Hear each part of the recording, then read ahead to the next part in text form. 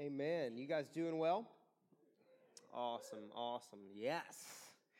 Grab your Bible. Let's go Genesis chapter 1. Genesis chapter 1. I just want to warn you guys before I even start this morning. What I'm going to say today might sound weird to some of our ears. I had a meeting with the band. I guess it was before the 9:30 service, and I was telling them kind of some of the content and the direction we were heading, and even the band. And here's what you guys know about the band: like, you got to be super spiritual to be in the band, right? You know what I mean? Like, you got to be like, whoa, right? And so I'm here. That was a joke. And so, I'm talking to the band about what's going on, and I saw on their faces they were kind of like, oh, that's what you're going to talk about. Okay? And so I was like, well, now I feel really insecure about what I'm going to preach, because if the super holy spiritual band people are like, this could go horribly wrong. And so just want you guys to know before I start, this could go horribly wrong. So good times, right? Good times. That's the way to start. That's the way to start a sermon. But my hope this morning is to actually highlight and emphasize an aspect of Jesus' work on the cross that is frequently minimized, if not unconsidered altogether. And so as you've probably noticed as you were walking in or just looking up the front now, we've got the communion elements out on the table. And so obviously what we're going to be considering this morning before we take this bread and take this juice as remembrance of Jesus' sacrifice on our behalf, I think what normally comes to mind as we think about a morning like this morning where we consider those things is the forgiveness of sins, right? That's what most immediately comes into our minds as we think about Jesus' death on the cross. And that's good, and that's right, and that's glorious, and that's beautiful, and that's a huge motif that runs through the Scriptures regarding what the cross of Christ accomplishes for us. But there's more. There's more. That is not the only accomplishment of Jesus' cross. And so sometimes what we do in the Western world is we only highlight this one facet of Jesus' work. And what we do when we only highlight one facet is we actually minimize Jesus and the glory of what he accomplished for us. And so what we want to do is not say it's less than the forgiveness of sins. We want to say rather there's more than the forgiveness of sins in view. That Jesus is actually doing more than that. And as we come to the table this morning, I want us to come having celebrated a more fully orbed understanding of exactly what it was he accomplished for us as he goes to the cross on our behalf. And so we'll start in Genesis chapter 1, and we'll kind of move out from there to get a biblical framework for what it is Jesus is doing as he goes to the cross. And so I want to tell you the story briefly of our first parents, Adam and Eve, right? And so Adam and Eve, we meet in Genesis chapter 1 around verse 26. But I actually want to point out one thing before we get there, not by way of reading, but just by way of recall, because probably you've read the Genesis account before. And so what I want you to notice is as you read Genesis 1:1 through Genesis 1:25, you'll see that God is creating in what we could call binaries, right? He's making complementary parts that come together. Have you noticed it? It says that God created the heavens and the earth, right? That's a binary. Heavens and earth, two pairs that come together and work in a complementary fashion. You guys see that? It then says that we have light and darkness. Again, that's another binary. It's two things that come together and work well with one another. Then we see that he creates the sea and the dry land. That's another contrast, another binary that comes together in a way that's complementary. You guys see the pattern? You guys see the flow? Right? And so that complementarity, these binaries, find their fullest expression as we then come to the creation of, what am I about to say? Man and woman, right? That this is God's hallmark of complementarity, that he's creating these two parts that come together and work well with one another. And we see that the fullness of that theme is expressed in the creation of the first man and the first woman. And so we've got binaries, and then the fullness of that in Adam and Eve. And it's in Genesis chapter 1, verse 26, that this that this man and this woman, these first two parents of ours, get their announcement or their, why would God create of purpose? Right? Why did God do it? Why would God create sentient beings with cognition, with emotion, with the ability to reflect His image in the world? Like, why do it? And that's a fair question, isn't it? Because that's a lot of hassle, right? Like, that's a lot of it's a lot easier to just kind of have like a sun, a moon, stars, some animals, right? But you throw cognition into the mix, you throw sentience in the mix. How about this one? You throw will into the mix. All of a sudden, you've got a much more complicated thing than you would have otherwise been working with, right? And so it begs the question, why? Like, why would you do that? And God says exactly why in Genesis chapter 1, verse 26. Here's what it says. Then God said, let us, that being a reference to Father, Son, Holy Spirit. I was once talking to a guy when I worked at American Eagle, and I was talking about this verse, and I quoted it, and he was a pastor's kid, so I thought that I could freely quote the Bible. And I said, well, you know, when God says in Genesis 1, let us make man in our image, he said, don't you mean let me make man in my image? And anyway, I was like, I thought you were a pastor's kid. You're a bad pastor's kid. Most are. I'm just kidding. All right. So if you were scratching your head, if you're new to church, if this whole thing's kind of weird for you, I don't have time to explain the Trinity right now. And let's be honest, I couldn't anyway if I wanted to. But this is a reference. If you're wondering why is that plural, it's because God exists as one essence in three persons, that being Father, Son, Holy Spirit. And everybody in the room is like, you should have just left that alone. Now it's confusing. All right, let me finish the verse. Then God said, let us make man in our image, after our likeness, and let them have dominion over the fish of the sea, and over the birds of the heavens, and over the livestock, and over all the earth, and every creeping thing that creeps on the earth. Now, there is the purpose of man leaping from this page into our perceptivity. But unfortunately, we have a tendency to miss it. So I'm going to read it again and see if something about the purpose of humanity, the design for humanity, the intent for humanity leaps out at you as I read this again. Here's what it says. Then God said, let us make man in our image after our likeness, and let them have dominion. I'm trying to give you hints via emphasis, okay? Let them have dominion over the fish of the sea, and over the birds of the heavens, and over the livestock, and over all the earth, and over every creeping thing that creeps on the earth. Did anybody pick up what I'm putting down? There's that word in there, dominion, right? It says that we were created that we might have dominion over the rest of the created order. Now, dominion, you may have a translation that says that we should subdue it. So I think maybe King James says that. Some others actually just outright say that they should have rulership over, and that it talks about the created order. But regardless of what translation you have, dominion, subdue, whatever it is this not the language of ruling? Is this not the language of oversight, of management, of status, of position? I mean, is it not? Like, this is God saying that His intent for humanity is that we rule over, have dominion over, have authority over the rest of the created order. Now that's odd, right?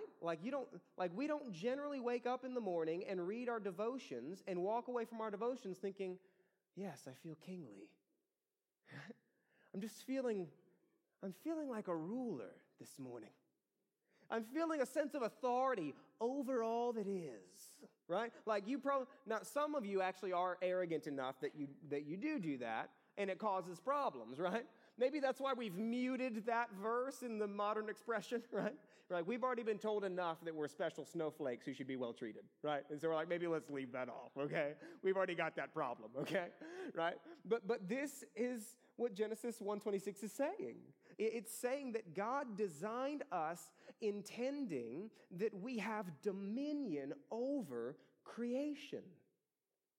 Now, the idea there is that we would cultivate it, that we would steward it, that we would use it for our good and for the flourishing of the societies that we create. That's the idea behind it.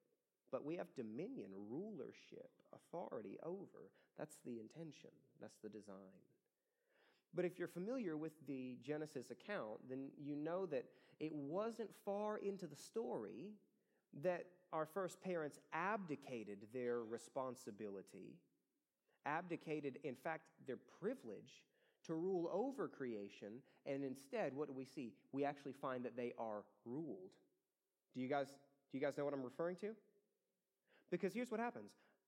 A serpent creeps into the garden. Now, what do we know about the serpent? Is the serpent part of the created order? Okay. What are Adam and Eve supposed to be exercising over the serpent who's part of the created order? Dominion, right? Authority. But what happens? Serpent comes in, starts spitting some game. That's a modern way of saying he starts to say things to them that perhaps they shouldn't listen to. Okay? Right? And the serpent, over which they are supposed to have authority, actually ends up ruling over them, leading them, setting the direction for them. Is that not a reversal of what God said was supposed to happen in Genesis 1:26? Of course it is. The serpent over whom they had authority actually ends up taking authority over them and leading them in a direction that leads to an abysmal failure such that sin enters into the world. This reversal of roles is not working well. And what I want to suggest to you this morning is that the same way that Adam and Eve found themselves ruled by creation rather than ruling creation is something that we're still feeling and experiencing today. And so hang with me. I know everybody's already like, this is weird. This is super weird. Right? But here's some ways that I would say that you are mastered by, ruled by, controlled by creation rather than you having a position of authority over creation. Let's take, for example, food. Can we all agree that food is a part of the created order? Right? Food falls. So can we agree that in Genesis 1:26, when it says we're supposed to have dominion over the creative order, that food falls into that category? Everybody with me so far? I don't know how many of you could admit that for some of us, particularly in American society, food has a power over us, has an authority.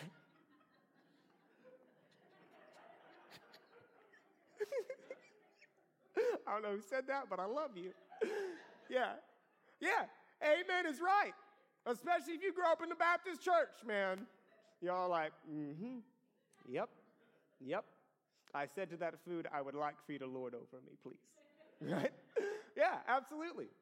Right? Now, the way that food lords over us can be different depending on how that manifests itself in us. For some of us, food's control over us manifests itself in gluttony, right? That being that we will eat it to our detriment despite the fact that we know it's bad for us, right? I mean, can we be honest? And then we'll even have the audacity to complain about what we look like in our clothes. Right? So you're saying, I don't like how this makes me look, I don't like how this makes me feel, and yet, I need more of it. What is that? That's that it has a power over you. That which you're supposed to be ruling over and taking dominion over has actually taken control of you. You see what I'm saying? And then there are others of us, though, it's a different expression. Some of us are so consumed with how we look and how we want ourselves to look in skinny jeans and how we want to be able to stay current and look awesome and be cool, that we have a different obsession with food. And that's that we are obsessed with the abstinence from it, right? But is that not still power and control? That every time I come to a meal, I'm like, oh, wait, hold on, is that 4,000 calories? Or, oh, is that, because I can't exceed more than 4,000 calories during the day, because if I do, then I might, well, in the day, like the whole day, Sandy, I'm not talking about one meal. That'd be crazy. It'd be crazy, yeah. But when you got a metabolism like mine, you got to have 4,000 throughout the whole day. You know what I'm saying? Okay, right? And so like, I'm counting calories, I'm adding up carbohydrates. What is that? That's which you are supposed to have authority over. It's taking control of you. Like, you can't even sit down at a meal and enjoy it because now you're afraid that it's going to do something to you that you don't want it to do. It's got authority over you rather than you taking authority over it. You feel that with me? Can you go there with me mentally? Yeah. And so that which we were supposed to have authority over has taken authority over us. Let me give another broad category where we see this happen. This is going to be awkward: sex. Who was at the elephant in the room that Pastor Nathan led where we talked about sexuality? Anybody? Yeah. He threw some incredibly disconcerting stats up on the screen, and one of them was about pornography consumption. Now, you cannot look at the state of particularly men in our culture and say that sex does not have a power over us.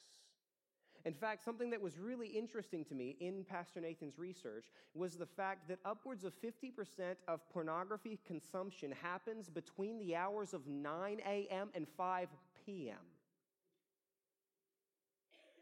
You can't make it through 8 hours of work without searching that on the internet. I'm thinking something has power over you. Are you with me? You picking up what I'm putting down? That which we were supposed to be stewarding and managing and having control over, namely sex, that which we were supposed to be determining its usage such that it worked for our good and for God's glory and for the flourishing of society, has now become a perverted thing that I can't even go 8 hours without looking at on the internet. I can't even get through a productive work day without pausing for it. That which I was supposed to have mastery over now has mastery over me. And that can express itself in all kinds of other ways in terms of sex. I don't have the time. And so what happened to Adam and Eve happens to you and I every day. That rather than us having authority over, management of, there's something else that's taking possession of us. I'll do one last broad category to drill the point down: products, being material goods, right? Now, there's nothing inherently wrong with material goods. In fact, the things that we have built with our hands, using our minds, using our science, using all of these different things, that's good. Because that's actually, in part, obedience to Genesis 1:26, right? Because God said, I want you to have management and oversight of what I have made. He's saying, subdue it, cultivate it, use it, build from it. That's good, that's right. And so we've made products and we've built businesses and we have systems of government. That's obedience to Genesis 1:26. But here's what's happened with the products that we've made using the raw materials of God's world. Rather than us lording over them, they lord over us now, don't they? And the way that I would bear that out is simply another statistic. They're super helpful. Most Americans, on average, have $15,000 of credit card debt. $15,000 of credit card debt. What is that? That's the fact that products have control over you. That you've gotten to the point where, despite the fact that you know you need to pay this bill, despite the fact that you know you cannot afford that, I've got to have it. I've got to have it. I'll find a way to pay for it later. What is that? Rather than you having control of it, it has taken control of you.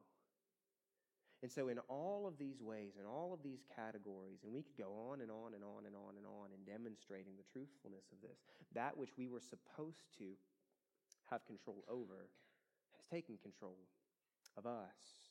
Is that point well made? Because I can do more categories if you need me to. Okay, all right, so we get it. And so what I want to say to you this morning is that Jesus' work on the cross doesn't just have the forgiveness of sins in view. It also has our reinstatement to Genesis 1:26 in view. And I'll pin that down in Colossians chapter 2, verses 13 through 15. I'll give you a second to turn there. Or use your device to get there, however you're going to do it. Colossians chapter 2, I'll read verses 13 through 15. Here's what it says. And you, who were dead in your trespasses and the uncircumcision of your flesh, God made alive together with him, having forgiven us all our trespasses, by canceling the record of debt that stood against us with its legal demands. This he set aside, nailing it to the cross. Now that's the part that we're familiar with, right? That's the redemptive narrative that is familiar to us, right? That Jesus goes to the cross that we might be forgiven of sin. Because God had a law, he has a standard. We've fallen short of that standard. And just like when any law in any civilization is broken, there are consequences for law breaking, are there not? And so we understand that, we track with that. Our modern minds can go there. that the law had been transgressed, and so there was a penalty that had to be paid. And this text is saying beautifully, magnificently, graciously that Jesus stepped in and took that penalty for us. That's those first two verses. But then verse 15, things get wonky. Okay? Here it is. He, that being God, disarmed the rulers and authorities and put them to open shame by triumphing over them in him being Jesus. Let me read that again. This is not the normal redemptive theology that we're them to open shame by triumphing, armed the rulers and authorities, and put them to open shame by triumphing over them in Christ. Now, that's just weird sounding, isn't it? It's like I was tracking with you when you were talking about the forgiveness of sins. But now you're talking about rulers and authorities. I'm trying to figure out which ones. Like, are we talking earthly here? Are we talking otherworldly here? Like, what's going on? I'm starting to get weirded out, okay? Right? We're incredibly left-brained in our society, right?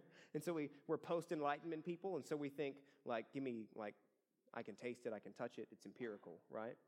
But I want to submit to you that what he's talking about here in terms of rulers and authorities, he's not talking about worldly governments here. Rather, what he's talking about here, this is going to sound super off the wall to some, he's talking about sin, Satan, and demons. That's what he's talking about. When it says that he's disarming rulers and authorities, he's talking about sin, Satan, and demons. Now again, that sounds odd because it's like, well, why would he need to disarm them? Like, what's going on? And again, we've got to be thinking, the Bible is one coherent story from Genesis to Revelation. So how does this fit together with the ground that we've covered so far?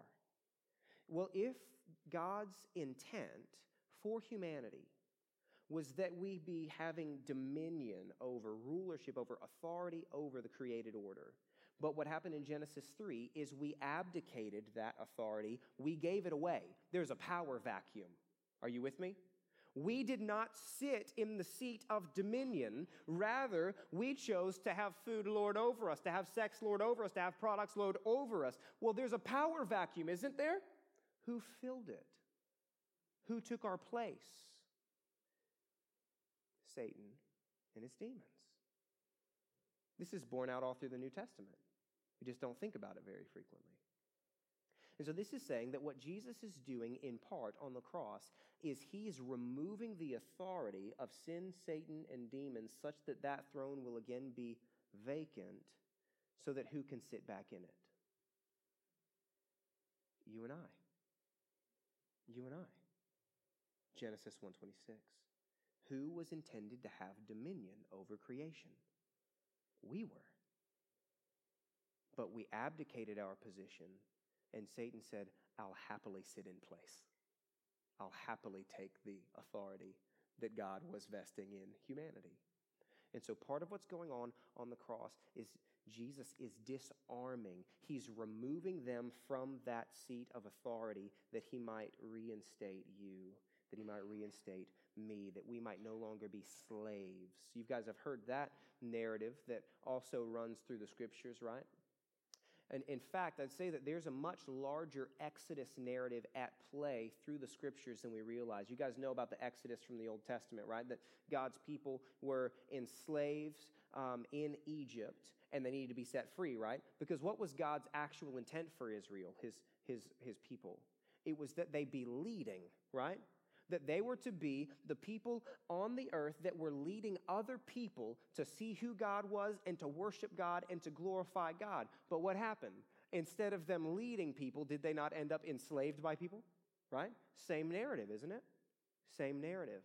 And so what this is saying, Colossians chapter 2, verse 15, is that just like God's people Israel went from a place of leadership to a place of slavery, such has happened to you and I. That those things over which we were supposed to rule, we've actually become ruled by. And Jesus is in the business of setting free. That there's an exodus for you and there's an exodus for me. That those sins that have mastery over you, those sins that have control over you, and that's why it shouldn't seem weird to us. This shouldn't be odd language. When we talk about like these invisible powers and authorities. That sounds weird, doesn't it? Again, we're practical, pragmatic, rational, post-enlightenment, scientific people. Don't tell me, Wes, about these invisible powers and authorities and some horned devil that has invisible demons and makes me do things I shouldn't want to do and that kind of thing. Like, that sounds anti-intellectual. That sounds provincial and parochial. I use large words when I'm saying those kinds of things because I want you to know that I'm not that. Okay? Right? But doesn't that idea sound kind of archaic? Like, okay, we don't really need help in that department. There's no such thing as invisible demons and devils that come and do things to us. But here's what I want to submit to you. While we don't generally go here rationally, every single one of us lives there existentially. Because how many times are you dead set on doing the right thing and it doesn't play out that way? How many times have you said it in your heart and mind, I will be faithful to God, I will obey the scriptures, I will not talk to my wife like that, I will not fly off the handle, I will not go to that website, and here you are again! What is that? What is that? Something has power over you, and you've never seen it, and you've never tasted it, and you've never touched it, and yet it's been ruining your life for years. And Jesus says, I came that you might no longer be slaves. I came that you might again have control. In fact, one of the ways that the New Testament says this is that Jesus came to give us the power to say no to ungodliness and yes to righteousness. And you've felt the fact that sometimes you're powerless to do that, haven't you? What is that? It's these rulers and authorities that Paul's alluding to in Colossians chapter 2, verse 15. Jesus says they're disarmed. They don't own you anymore. You can say no. You can say no. And it's interesting. There's another text that I'd point you to. Just write this down as time is short, and I'll read it for you. 2 Timothy chapter 2, verses 11 through 13 says this. The saying is trustworthy, for if we have died with him, we will also live with him. If we endure, we will also reign with him. There's that word again, isn't it? There's that idea. We will also reign with him. In fact, this is the way that the book of Revelation closes, that there's a new heaven, there's a new earth, and what does it say the faithful followers of Jesus will be doing? It says we'll be ruling and reigning with Jesus. Now, this sounds odd to us, but it's not at all if we're really familiar with the Genesis narrative. Because what did Genesis chapter 1, verse 26 say we were created to do? To have dominion. That rather than being ruled over, we were to rule. And so Jesus is saying, I'm reinstating you such that you're no longer slaves to that which I actually put you over. That's the idea. Now, the reason I bring that out, the reason I highlight that, underscore that, teach that this morning is because as we come this morning and we eat this bread and we drink this juice, I want you to know that there's a proclamation there that's larger than forgiveness of sins. Jesus is not just trying to forgive you of sin and then leave you as a slave to sin. That's not his goal. It's not just, hey, now you can continue to have your relationships jacked up by sin, and you can continue to have your finances in disarray because products rule over you, and you can continue to have strife and discontentment in your relationship with your wife because sex controls you and that's still around. He says, not only am I forgiving you of it, I'm freeing you from the control that those things once had, such that you can, John 9:9, have abundant life. Are you with me? Are the pieces coming together such that Jesus did not do less than forgive us of sin? I'm saying he came to do more. He didn't just forgive you of its penalty. He wants to free you from its power.